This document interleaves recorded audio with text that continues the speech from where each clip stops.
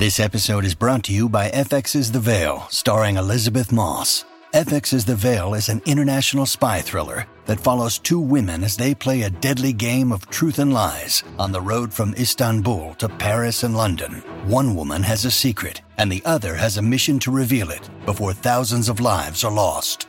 FX's The Veil, now streaming, only on Hulu.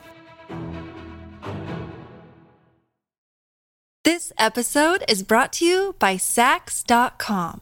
At Sax.com, it's easy to find your new vibe. Dive into the Western trend with gold cowboy boots from Stott, or go full 90s throwback with platforms from Prada. You can shop for everything on your agenda, whether it's a breezy Zimmermann dress for a garden party or a bright Chloe blazer for brunch. Find inspiration for your new vibe every day at Sax.com.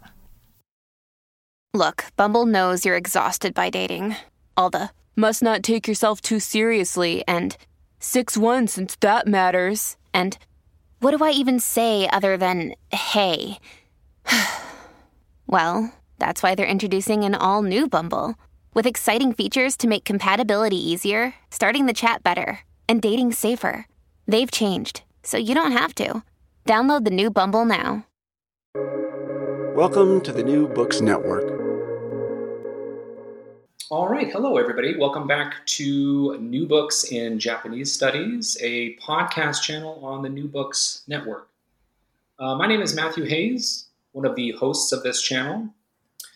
Today, I'm joined by Rebecca Copeland and Linda Ehrlich to chat about their new co-edited and co-written book titled Yamamba, In Search of the Japanese Mountain Witch, which is out this year on Stonebridge Press.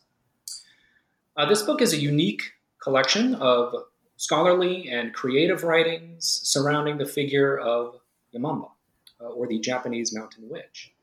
It traces the contours of historical, theatrical, folkloric, gendered, and imaginary manifestations of this witch figure, and does so through 10 chapters. Some of these chapters were contributed by the co-editors themselves, which we'll chat about today, while others were contributed by scholars and writers and performers, all working through some connection to this mysterious figure, Yamamba. Readers, I think, will appreciate this interdisciplinary and genre-bending collection of works that pushes us to rethink much of what we think we know about Yamamba, but also, and more generally, about representations of the marginalized female archetype in cultural imaginations worldwide. Rebecca and Linda, welcome to the show, and thank you very, very much for joining me today. Thank you. Thank you. I wonder if we could just begin here by having each of you introduce yourself and talk a little bit about what you do, how you became interested in Japanese studies as a discipline, and how you arrived to where you are now, if that's okay. Hi, I'll start. I'm Linda Ehrlich. I'm a visiting faculty member at Duke University here in Durham, and also Associate Professor Emerita from Case Western Reserve University in Cleveland, Ohio. And I write about Japanese film and about Japanese traditional theater. My PhD is actually from University of Hawaii and the East-West Center, where I did a lot of Asian theater. And I've been a guest speaker for the Theater Nogaku, which is a troupe based in the U.S. with members from Japan and England as well. And I'm also a published poet. Was very intrigued by this topic. Rebecca actually had approached me about it, and I'm very happy to be part of it. Well, I'm Rebecca Copeland, and I'm very delighted to be joining you, Matthew and Linda, for this discussion. I'm a professor of Japanese literature at Washington University in St. Louis, and my research primarily focuses on Japanese women writers of the modern era. I also translate and have translated the works of Kirino Natsuo and Uno Chio. And more recently, I've been delving into creative writing myself and have recently published The Kimono Tattoo, a mystery novel with Brother Mockingbird Press. This venture with Linda has also been one that has, as you noted in the introduction, combined creative energies with academic. So this is really down my new alley, I guess. And I got interested in Japanese literature just sort of by accident, I guess. I was born in Japan, but within months of my birth, or actually weeks of my birth, was my parents relocated to North Carolina, actually not too far from where y'all are. I grew up in Wake Forest, the little town of Wake Forest, and was just very lucky to have had the opportunity to go back to Japan when I was a junior in college on a study abroad. And prior to that, I hadn't really paid much attention to Japan other than trying to figure out how to spell Fukuoka when I had to write my birthplace on school applications and things like that. But being in Japan when I was in my early 20s was just so transforming. And after that first year, I decided I just have to study more about Japan. And I went to graduate school and intended to get an MA. And the next thing I know, I was working towards a PhD and then ended up in academic as a professor. So it just sort of evolved. It's funny how those things tend to snowball quite naturally sometimes. Right. Thank you very much for those introductions. I think, before turning to your book, I wonder if you could help listeners understand more about this figure Yamamba before we really get into the details. And I think one of the patterns I noticed throughout the writing here is that this figure is difficult to describe in a very clean and neat and categorical way. I think that's one of the compelling qualities actually of this figure. But as co-editors of this book, I wonder if you could try to describe or define Yamamba for our listeners as best you can so that they have some idea of the maybe qualities or attributes and representations of the Japanese mountain witch, if that's okay. Well, as you said, it's very difficult to define. I think describe might be easier. Yamamba is an old woman in the mountains. Those two qualities are essential. She's awesome. In Japanese, I would say ikameshi. She's majestic, like the mountains. She can be helpful. She can be a figure of pathos. And she can be a grotesque figure and a frightening figure. I was recently speaking to a Japanese woman in her 90s who's lived in Tennessee most of her life, adult life. And when I mentioned Yamamba, she said, she's frightening. We all thought when we were little that she was frightening. Yamamba's a figure of folklore, of mythology, and as you pointed out, of theater, both Noh and Kabuki. And as our book shows, she's still relevant to contemporary times in many new guises. Yeah, so I'll just jump in. I was going to say, Rebecca, if you would like to add to that, please go ahead. Oh, sure. To sort of continue where Linda was going with the contemporary, I think contemporary Japanese women writers began to appropriate the Yamamba image, the awesomeness of her and the powerfulness of the Yamamba, but also the sense of ostracism that we find in the Yamamba, the sense of sort of being chased away into the mountains, and the notion that powerful, creative women are somehow aberrant and fearsome. And so I think contemporary women or contemporary artists have found in this image a sense of identification, and that has fueled their creativity. And I think that's one of the directions that Linda and I were heading in with this collection. Great. Yeah. I think it's helpful to have at least some image and some kind of baseline understanding of who this figure is, or perhaps what this figure is, and some of the ways that I think it plays out for folks in their own mind and imagination. And frightening certainly is one of the qualities that I actually found to be quite present in the book throughout. So I'm glad to hear that was the same for you, Rebecca. I'd like to turn to the book now, if I could, which I find, as I was describing a little bit earlier, very daring and dynamic and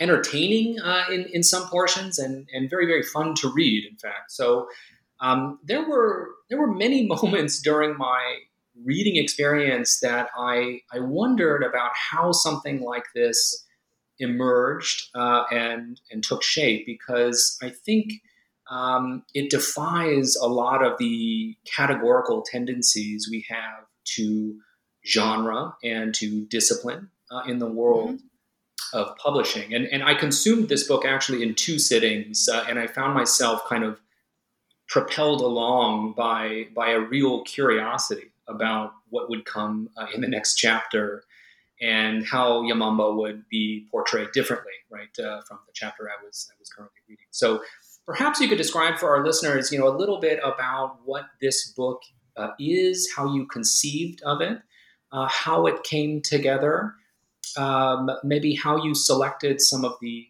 contributing authors, and really what it sets out to do in your mind. Well, that's great to hear about your reading experience, Matthew. That's really wonderful.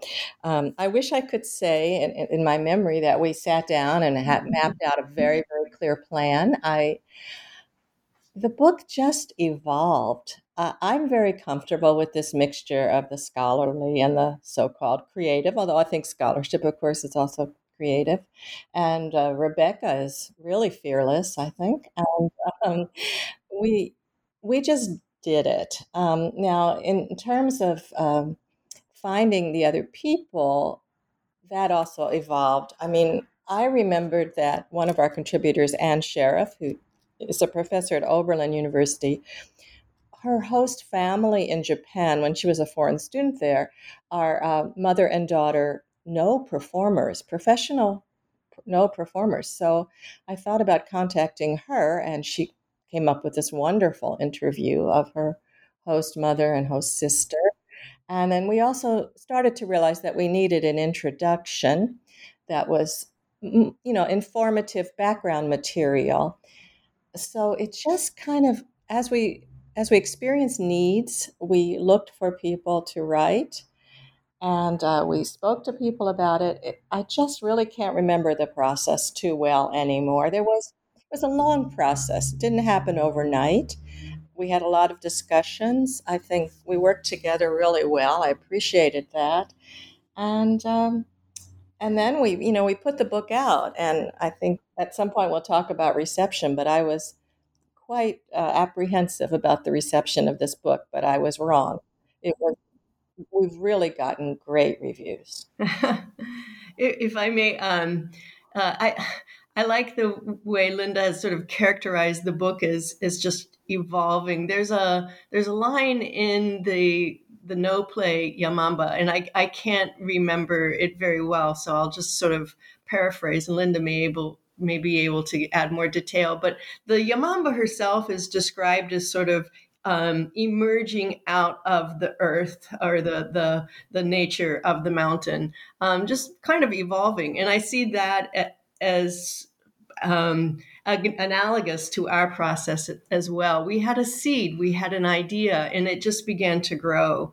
And in the end became this book. Both Linda and I have long been interested in the image, the iconography of the Yamamba, and we were both working on Yamamba things simultaneously. And it's interesting that we found each other. I mean, we already knew each other by name, but we found each other on Facebook. Okay, I mean, we want to always. I mean, Facebook is getting some bad rap, but it does provide some interesting conduits between people. So Linda was working on a Yamamba project, her poem, and I was working on a sort of personal art project, and I posted my thing, Linda posted her thing, and so we decided, hey, let's put our Yamamba energies together and do something more with this. And And at the same time, a Japanese choreographer named Yasuko Yokoshi, who appears in the book, was working on a choreography that involved the Yamamba. And so she reached out to me, having come across an article I'd written that dealt with Yamamba.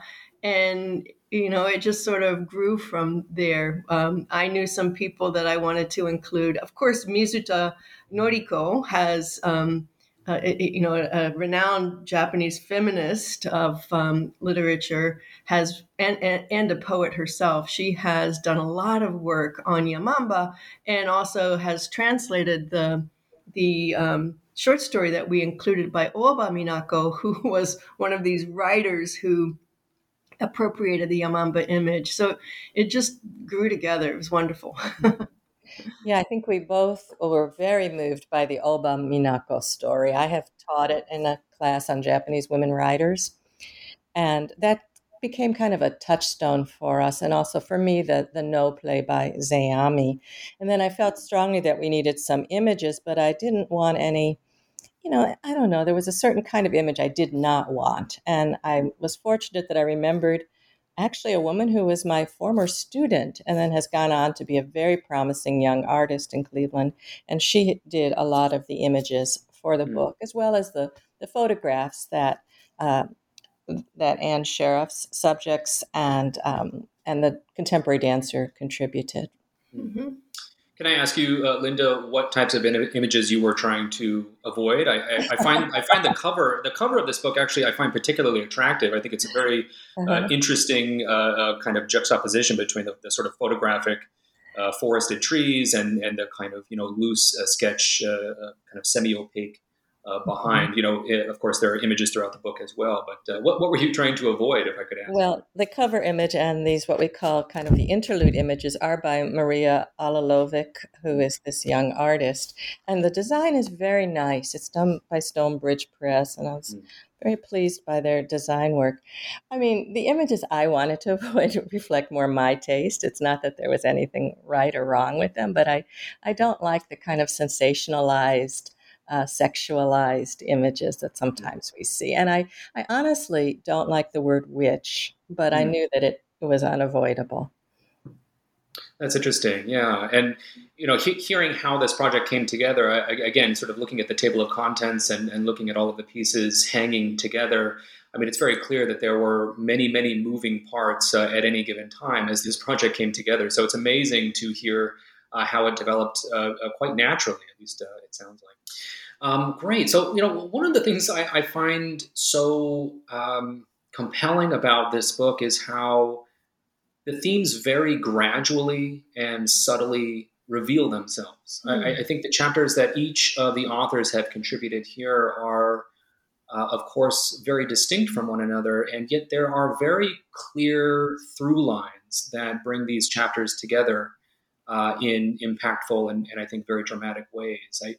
Looking back to my notes here that I was taking while I was reading, I see things like geography and access, gender, interstitial identity, rural peripheries, bodies, physicality, right? All these kind of notes. And I just think as a site of investigation, Yamamba offers such a rich opportunity to unearth kind of tensions and ruptures, not only in Japanese cultural imagination, but also, I would say, kind of more universally in any given human culture. And this kind of simultaneous depth and breadth through which these themes emerge, I just found to be really captivating. And so I'm wondering if you can talk a little bit about what themes and motifs you sought to surface very deliberately through these chapters that again, they're very unique in and of themselves, but they all seem to be kind of pointed to at least a common set of ideas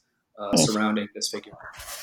That's a fascinating comment. One thing I wanted to mention, because I'm going to fudge this a bit, because I'm not sure I know about the connecting themes beyond what I've already said, but we did consider this universal aspect. Because there are Yamamba-like figures in Ireland, for example, in Eastern Europe, and we decided not to go there. We decided to leave that out, that there was enough just within the Japanese context. And we certainly, as I mentioned, wanted to get some of the informative materials at the beginning, and also the classical materials, like about the No play. We wanted to alternate chapters that were poetry and chapters that were narrative.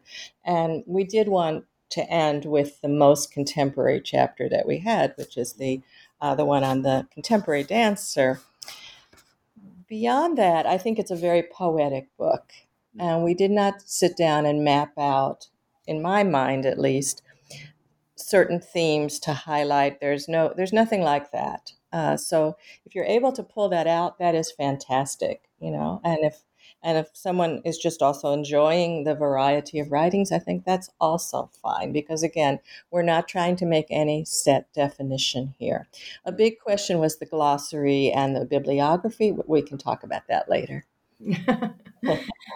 So I think our touchstone was creativity and trying to produce a book that introduced a difficult topic. As we've already discussed, the Yamamba is a topic that is almost impossible to define. So how do you define that? And how do you approach such a topic? And we felt that through creativity, one can learn a lot more or differently, perhaps, than through a straight academic scholarly approach. But we needed Noriko Reader's introduction. We needed some way to set the story for readers who weren't familiar with Yamamba, or even for readers who are familiar with Yamamba. Noriko brings forward a lot of information that I hadn't been aware of. So I think we were looking for different approaches to a creative discourse on the Yamamba. So as Linda pointed out, there was the theatrical, there's the poetic, and also the narrative. And there was the artistic, there were other forms that we would have preferred to have included, but we just were limited by, I guess, the frame of the book and what we could offer. So I think probably we each carried with us a notion of what we wanted to see with the Yamamba. And as Linda has sort of implied, she and I don't always have the same image of Yamamba. And so I think we both were bringing forward the kind of Yamamba story we wanted to share. And that might be why the book is so rich with these different thematics that you found, Matthew. Yeah, I agree completely. I think what was one thing that's very important to me was engaging the reader and providing some surprises. Now, I was surprised by Laura Miller's retablo, bringing in the Hispanic culture there. So that's what, one thing I was looking for was this kind of variety in style, in tone, but with, of course, the central focus still the same. Yamamba in the Blue Ridge Mountains, for example, Rebecca's wonderful story. These are all surprises, and I think that makes the book quite engaging. In fact, that was the question about the glossary, how scholarly do we make some of these? Yeah, I think that's a very important and I think subtle point, this idea that sort of creative approaches or creative writing or what we might think of as non-scholarly or non-traditional approaches to a given topic or subject can still impart quite a bit of information. And I found myself stepping away from this book feeling as though I had just consumed a scholarly work in the sense that I felt like I had learned quite a bit, right? I had a very, very kind of comprehensive sense of this figure and some of its kind of representations and manifestations, and yet all of that came through what is otherwise a very creative and I think very sort of non-traditional approach to a topic. So, yeah, I think that's an important point to make. I do want to turn maybe more narrowly here to some of the content. This is a co-edited volume, obviously, and we don't have the other authors here to chat about their contributions. So I'd rather not sort of speak for them and their own writing, but I do want to chat to you both about your contributions to this book. And perhaps we could start with the preface. I just want to pick up on one brief mention of how you distinguish your book from others on a given topic or figure, and describe how your book is not about Yamamba, but for Yamamba. And I have to say that many of the contributions here really did feel like a kind of homage rather than a kind of distanced description or something like this. And so many of the contributions focus on, this kind of interactive nature between the author and Yamamba, right? There are very personal, I think, contributions here, or at least they came across to me that way. So I'm wondering if you can just expand on that idea for listeners. How is this book for this figure rather than about this figure? And why was that important for you to preface this work with that idea? Rebecca, that was your phrase. Would you like to start? Okay, sure. A very good phrase, but... So the preface, I think the preface was our opportunity to try to alert readers to the fact that this is not an academic book. Both Linda and I have really identified ourselves as academics, and people who know us will see the book and think that this is an introduction to perhaps the way the Yamamba has figured in art and literature throughout the ages. And we just wanted to let people know from the very beginning, this is a creative enterprise. And the preface was very fun to write because Linda and I have never met. Oh, really? We were writing this preface back and forth by sharing drafts on email. And so much of what's going on is intuitive and inspired.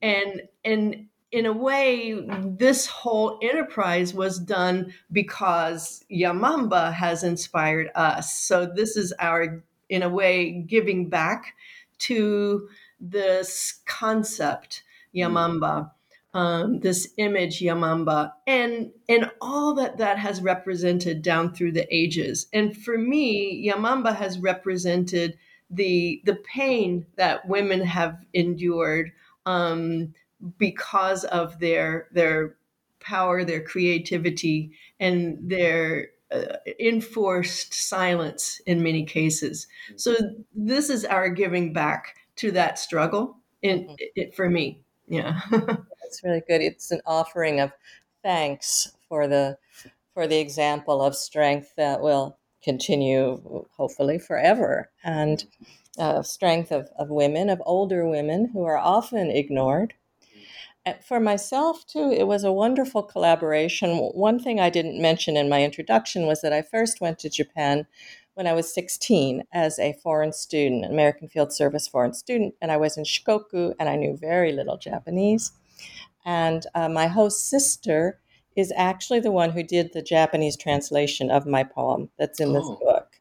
Nice. We had lost touch for many years and then reconnected, and she also did the calligraphy that's on the back cover. And she is a wonderful reciter of poetry in public. And she has recited the poem in English and Japanese to large audiences in Japan. So that's been a very exciting aspect of collaboration for me, thanks to this book. This episode is brought to you by Saks.com. At Saks.com, it's easy to find your new vibe. Dive into the Western trend with gold cowboy boots from Stott, or go full 90s throwback with platforms from Prada. You can shop for everything on your agenda, whether it's a breezy Zimmermann dress for a garden party or a bright Chloe blazer for brunch. Find inspiration for your new vibe every day at Saks.com. When you need mealtime inspiration, it's worth shopping Kroger, where you'll find over 30,000 mouth-watering choices that excite your inner foodie. And no matter what tasty choice you make, you'll enjoy our everyday low prices, plus extra ways to save, like digital coupons worth over $600 each week. You can also save up to $1 off per gallon at the pump with fuel points. More savings and more inspiring flavors make shopping Kroger worth it every time. Kroger, fresh for everyone. Fuel restrictions apply.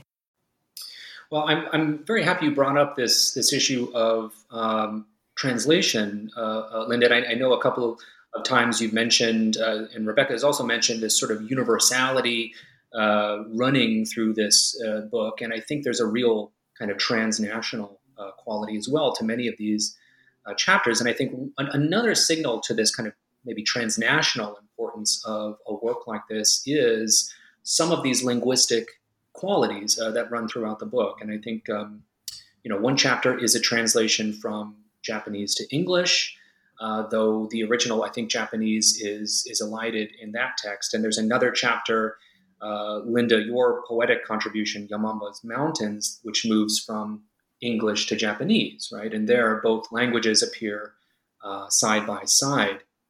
And beyond these two chapters, I felt a very intentional effort to incorporate quite a lot of Japanese into much of this text, right? Especially in the translations, I think, of the interview portions that appear elsewhere. So, Linda, I think our Japanese studies listeners would really appreciate hearing about how linguistic conventions and considerations shaped your own poetic work in that chapter, and maybe more generally about how these considerations help to inform the content throughout the rest of the book, and maybe even widen the scope of accessibility for readers. Well, my poem was conceived as a poem in English, but very, very influenced by the No play. In fact, a few of the phrases are from a translation of the No play, but of course, changed into a different form. And I worked closely with Kayo on the translation. We went back and forth by email a great deal about that. Anne Sheriff is a magnificent translator, and yet I wanted to have a few more of the original phrases put into the English translation, as I recall. Mm-hmm. And that's when we had to start to think about a glossary, and who is the glossary for? Well, we're expecting a wide readership, not just specialists. So the glossary is really not for specialists, but it could be useful for specialists as well. What to include, what not to include. Rebecca and I had some really interesting discussions on that, where she was much more knowledgeable about some of these contemporary phrases than I was. I'm going, oh, that has to be in the glossary. No, that's, used all the time now. So, but I like to have original phrases put in, even if the readers can't, understand them. Just make a guess at them when they're necessary. I read things in other languages that have been translated, and maybe I don't know Czech, or maybe I don't know Ukrainian or something like that. But still, it's good if there's a word that is very hard to translate. Then I think you make a stab at it in English, but then you put the original in the parentheses as well. Did your press have any perspective or give any insight on your inclusion of what is otherwise a very comprehensive collection of Japanese terms and vocabulary, especially in the glossary as well? I mean, was there any back and forth there? Oh yes, I have to say Stonebridge was amazing. I mean, the copy editing they did was really superb. It showed their deep knowledge of Japanese language and Japanese culture. They did not actually want the Japanese in the book. I had to insist that Kayo's translation be put in, or else we would have put in more. We had a lot of discussion on the romanization of Yamamba. Oh, sure, yeah. Right, because the Yamamba with the second M is an old-fashioned romanization that's no longer current. So it would have been more contemporary to have had the Yamanaba with the in Yamamba. So there was some discussion with the press as to whether our astute readers would think we'd made a mistake. But for both of us, we came to our love of this character, this figure, through the old romanization, Yamamba, and it just felt right to have it that way. And there's a third one as well, right? Yamauba. Yeah, that's interesting. I believe, I certainly could be wrong about this, but I believe Noriko Reader has a book due out this year that uses that rendering of. Yes, it's come out for the Utah State University Press, I think. Yeah, it's a very comprehensive study of Yamamba and the derivation, the history of the Yamamba, and she gives just a glimmer of that in her introduction, right? So her book is very, very comprehensive, and again, because of scholars like Noriko Reader, we didn't have to give an academic overview, an overly academic book. That's already been done. So this allowed us the freedom of being more innovative and playful. Right.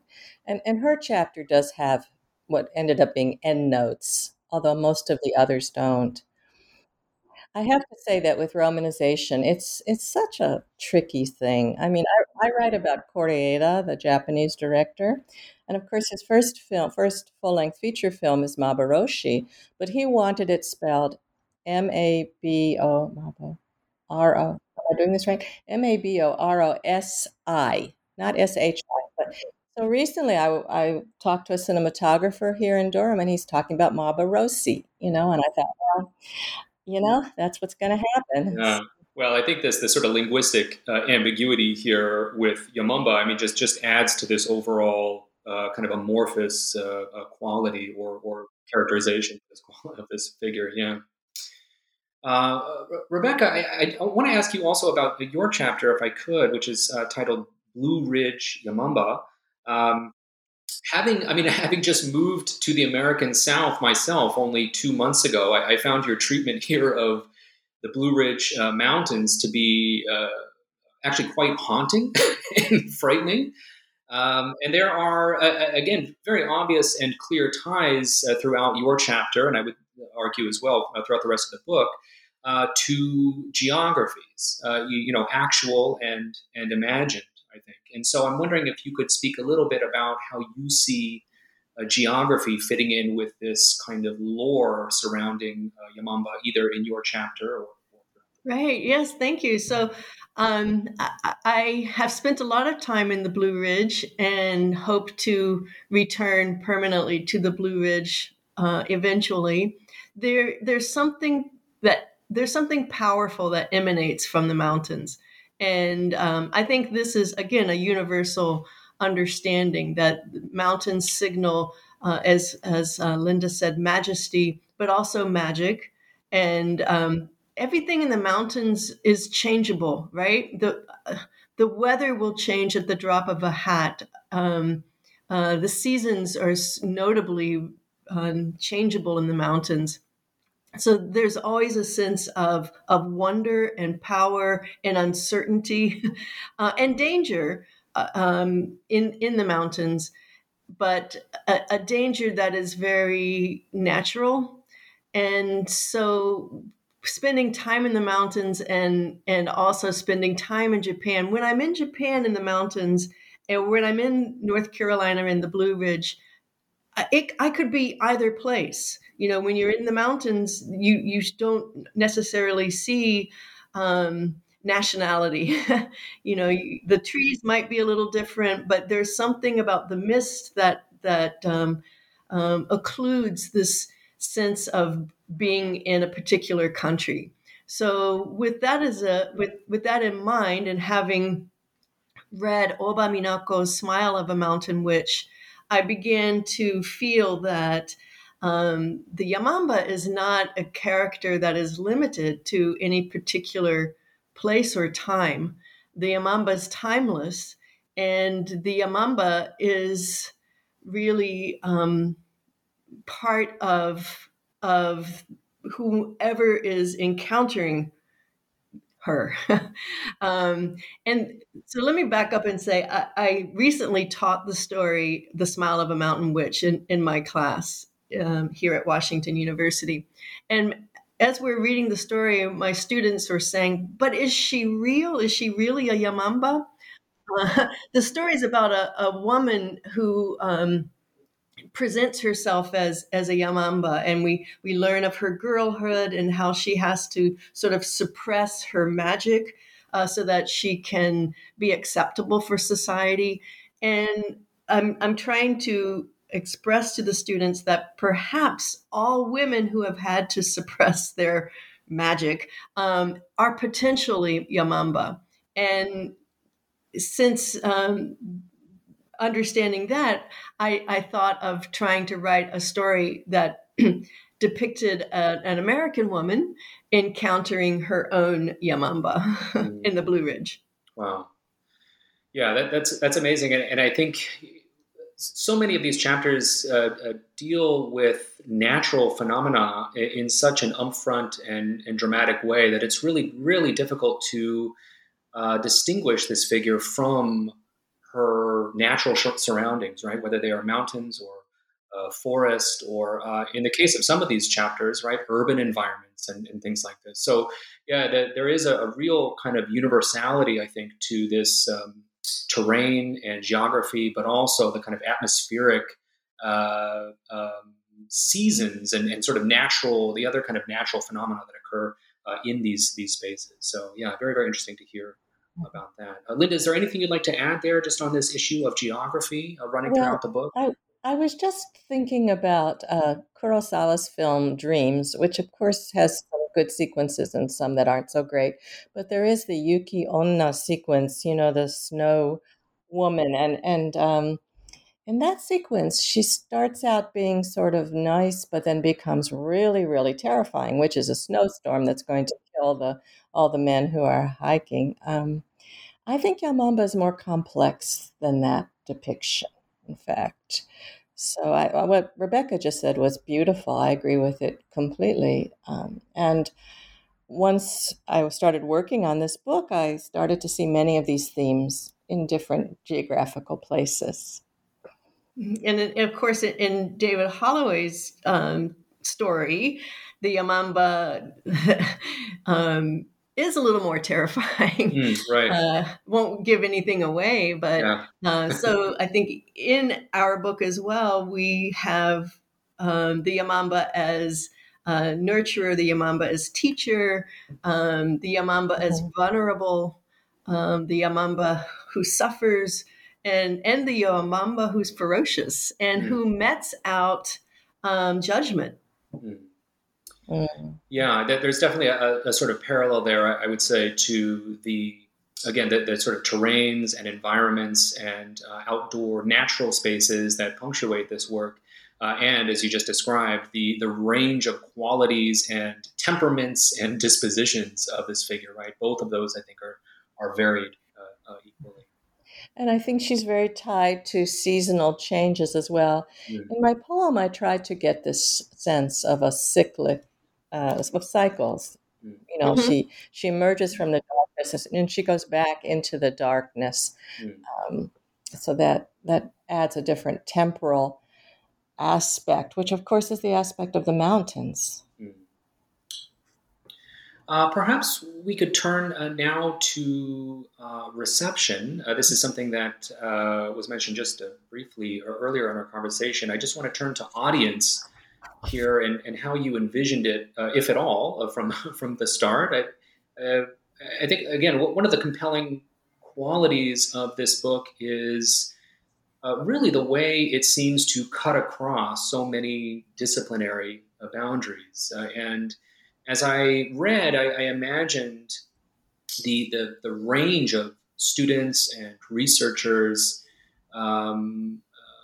working in so many subdisciplines within Japanese studies, getting so much out of this book. It really brings together, as we've said here many times, historical writing, creative writing, ethnographic writing, and others. And I think these emerge in contexts, certainly not limited to things like folklore studies, performance studies, gender studies, cultural studies, right? And even art and geography, as we just described in some of these other contexts. So if I could just ask you both, who is this book for, and how do you imagine it being consumed, and in what context? Well, as a writer, I tend to just want to do the writing or the editing, the compiling, the curating, and then you think about the audience. But I don't know, I'm not the kind of person who writes just for a certain audience. But I was apprehensive. There's no doubt about it. I felt a lot like the Spanish director Luis Buñuel when he first showed An Andalusian Dog, his most experimental film, and he put rocks in his pocket just in case he'd have to stone the audience, that they would be in a riot. And so I was really, I'll have to say, shocked by the response from very well-known scholars, from people who work more in pop culture. We just got a great review in the Yale News. All over the place. So I'm still in a state of surprise. Well, I think I agree with Linda that we just we write and we create, and then we don't necessarily think about the audience. But when we were seeking a publisher, I think we did have an audience in mind. We didn't want to go with the traditional academic press because we just didn't think this book was. That's not who it was meant for. So we were very delighted when Stonebridge Press was so open-minded about the book, and we contacted them while the book was in progress, so we didn't have the complete volume. And I think Stonebridge has an audience that's much more eclectic, that reaches beyond the classroom, and I was hoping that we'd have people who don't necessarily know about Japan, who are interested in poetry, who are interested in folklore, as you say, but not necessarily for teaching or academic purposes, who just want to read and learn something that touches them. And but I also can see that this book would have utility in the classroom.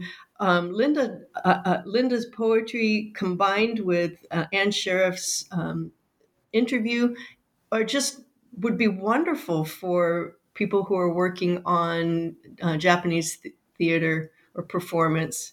And Laura Miller's essay nods towards contemporary fashion and contemporary behavior among young women in Japan. So I think there's something in there for everybody. For me, I want my students to be able to read the book and think, I can also express myself creatively. So many students feel stymied by the genre of academic writing. I don't know how to write well, and so forth and so on. And I think if they had more samples of, or more models for alternative ways of sharing their knowledge, they might do better. So hopefully this book will also spark some creativity amongst our students. Yeah, absolutely. So, and with any book, there comes a certain point where you just have to wrap it up, and that's what we did. But we can imagine other kinds of essays, other kinds of poems, short stories. So this is what I hope is a strong beginning. Maybe not always about Yamamba, but about any subject matter. That's right. Yeah, it's very interesting.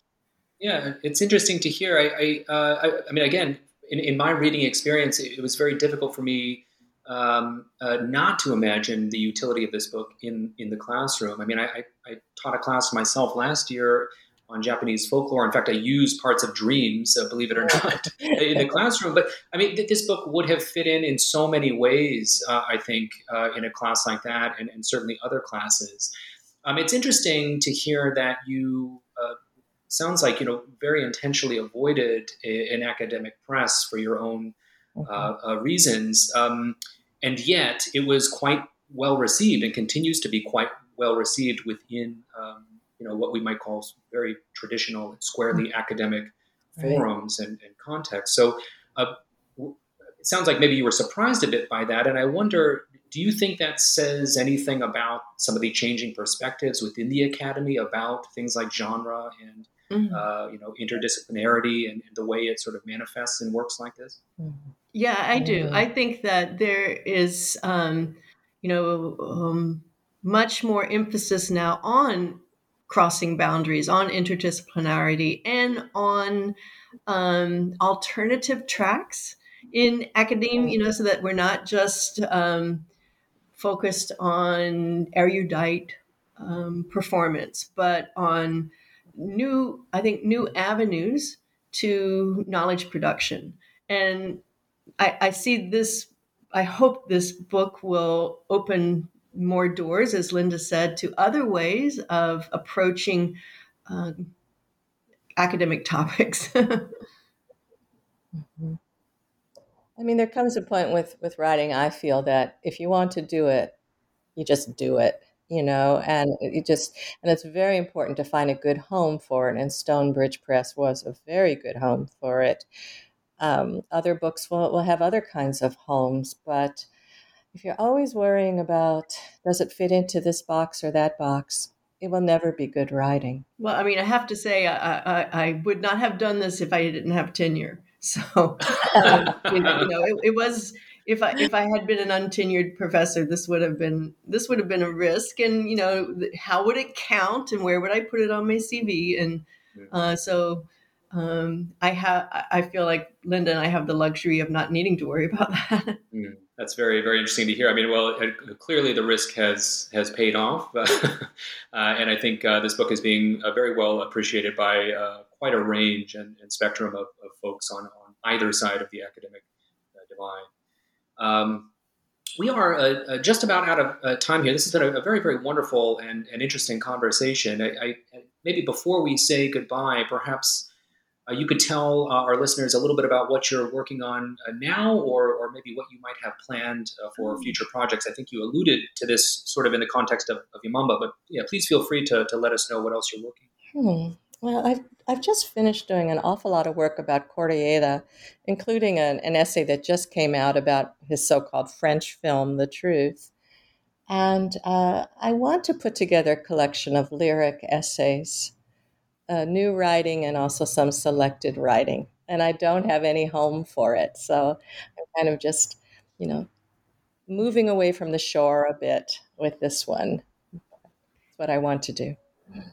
Yeah, well, I still have my feet in one foot in the academic world and one foot in creative writing. So I'm working on promoting the Kimono Tattoo, the novel, mystery novel that's set in contemporary Kyoto. But I'm also working on a handbook of modern and contemporary Japanese women writers. I'll be the curator of the handbook, the editor, and there will be about 20 or so chapters of different aspects of Japanese women's writing. I think it's going to be very exciting. That should come out in a few years, so that'll be a while. And I'm still very interested in Uno Chio. That's the Japanese writer that I wrote my dissertation on. I'm hoping to try to put together a book about her called Bad Girls of Good Housekeeping, because she was a bit scandalous, never could stay married, and yet was constantly being asked for advice from married women on how to keep their husbands, or she wrote cookbooks.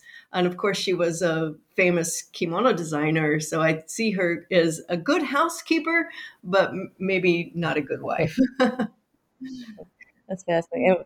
And one of the essays I want to write is about the Seto Naikai, the Japan Inland Sea, because that ties back to my first time in Japan when I went across it at dusk, when I knew almost no Japanese. And so I'd like to revisit it. Excuse me.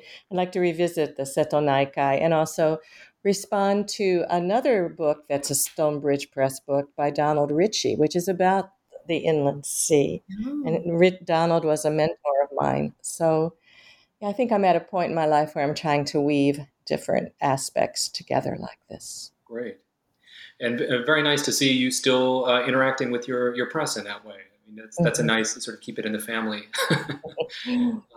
Wonderful. Well, I think certainly for me, and I suspect our listeners as well, I think we'll all look forward to those projects you've just listed there. And it sounds like very exciting work you both have planned for the future.